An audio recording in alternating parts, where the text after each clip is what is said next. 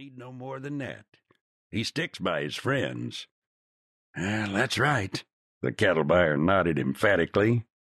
"Mort nursed him through a bad time after Kilkenny gunned down the three Webbers. Mort stood off the gang that come to lynch Kilkenny. If'n Kilkenny hears Mort needs help, he'll ride.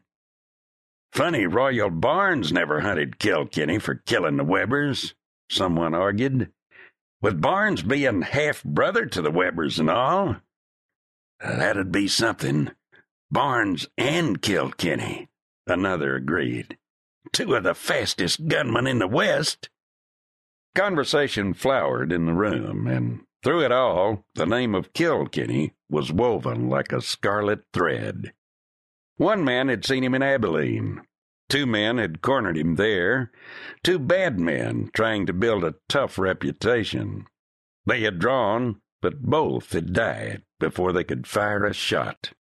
Another man said he had seen Kilkenny hold his hand out at arm's length with a poker chip on its back. Then he had tipped his hand slowly, and when the chip fell free, he had drawn and fired before the chip reached the level of his waist. "He's faster'n Hickok," someone else said dogmatically, "and he's got the nerve of Ben Thompson." "What's he look like?" still another demanded. "I never seen the feller." "Nobody agrees," the cattle buyer said.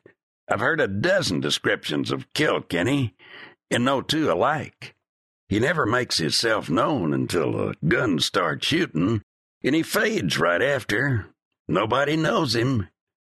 This wire won't last in Texas," a lean, raw-boned Texan changed the subject to say. "That Live Oak country, nor this neither. They ain't made for wire. It's free range and always will be. The buffalo was here before the longhorn, and it was free grass then. It always has been." "Well, I don't know," someone else said doubtfully. "There's farmers coming out from the east, hoe-men who'll fence their own ground and break the sod for crops." "This country ain't right for farming, I tell you," a young cowhand said. "You ever foller a trail herd? If'n they ever plow this plains country up, it'll blow clean to Mexico." But even as the men in Dodge talked and condemned wires, along the right way in Botala, in the Live Oak country, lay huge reels of it, gleaming and new. Literally miles of it, on great spools, unloaded from wagon trains, and ready to be strung. Reports implied there would soon be a railroad in Texas. Fat beef, good beef, would soon be in great demand. In this year of 1880, 40,000 tons of steel barbed wire, of the Hache and Glidden Star varieties, were to be sold to Texas ranchmen. In the bar of the old trail house in Botala, rancher Webb Steele smashed a ham-like fist upon the bar. "We're putting it up," he shouted.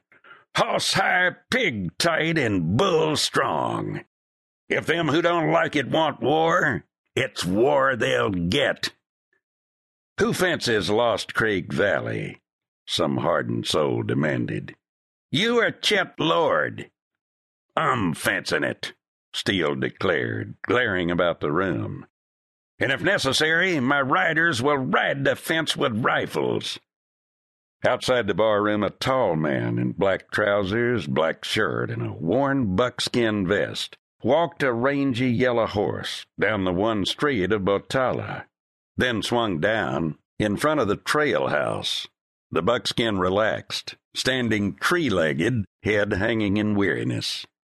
The tall man loosened the cinch, taking in the street with quick, alert eyes.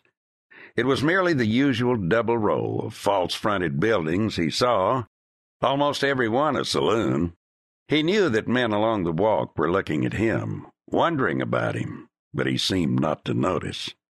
He could feel their eyes, though, like a tangible touch, lifting from his low-slung, tied-down guns to his lean brown face and green eyes. They were noticing the dust in the grain of his face, the dust on his clothing, the dust on the long-legged buckskin. They would know he had traveled far and fast, and that would mean he had traveled for a reason. When he stepped up on the walk, he closed his eyes for an instant.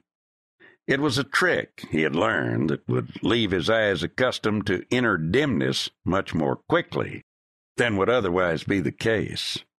Then he stepped through the doors, letting his eyes shift from left to right, taking in the room in one swift, comprehensive glance. There was no one he knew, no one here he was sure knew him. Webb Steele, brawny and huge, strode past him through the doors, his gun seemingly small, buckled to his massive frame.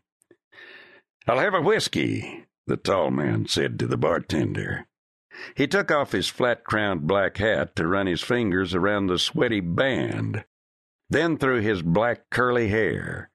He replaced the hat, dropped his right hand to the bar, then glanced about. Several men leaned on the bar nearby. The nearest, a man who had walked to the bar as Steele left, was a slim, wiry young fellow in a fringed buckskin jacket and black jeans stuffed into cowhide boots. The young man had gray, cold eyes. He looked hard at the stranger. "Don't I know you?" he demanded. The green eyes lifted in a direct, expressionless look. "You might." "Riding through?" "Maybe." "Want a job?" "Maybe." "Ain't you a cowhand?" "Sometimes." "I'll pay well." "What outfit you with?" "I'm not with any outfit," the young man said sharply. "I am the Tumbling R." "Yeah?" The young man's face flamed and a queer, white eagerness came into his eyes. "I don't like the way you said that," he snapped. "Does it matter?" drawled the tall man. For an instant the young rancher stared as if he couldn't believe his ears, and he heard men hurriedly backing away from him.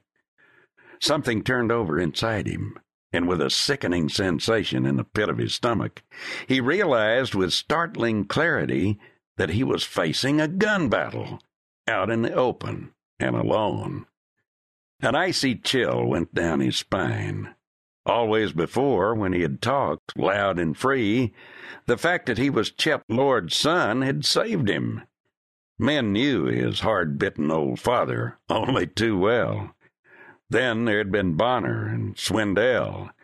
Those two men had affronted Steve Lord, and later both had been found dead in the trail, gun in hand. Suddenly the awful realization that he must fight swept over Steve Lord. Nothing his father might do afterward would do any good now. He stiffened. His face was tense and white as he stared into the cold green eyes of the stranger. "Yeah," he snapped.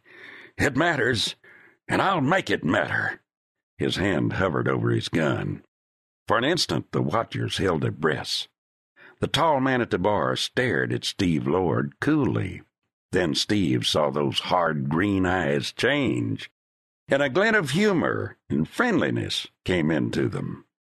With a shrug, the stranger turned away. "Well," he drawled, "don't kill me now. I hate to get shot on an empty stomach." Deliberately, he turned his back and looked at the bartender. "About another whiskey? The trail sure does make a feller dry." Everyone began talking suddenly, and Steve Lord, astonished and relieved, dropped his hand to his side. Something had happened to him, and all he knew was that he had narrowly escaped death from a shootout with a man to whom blazing guns were not new. The tall man at the bar lifted his eyes to the mirror in time to see a thin-bodied fellow with close-set eyes slide quietly from his chair and go out the side door. No one seemed to notice him go except the tall stranger, who noted the intentness of the man's eyes and something sly in his movements.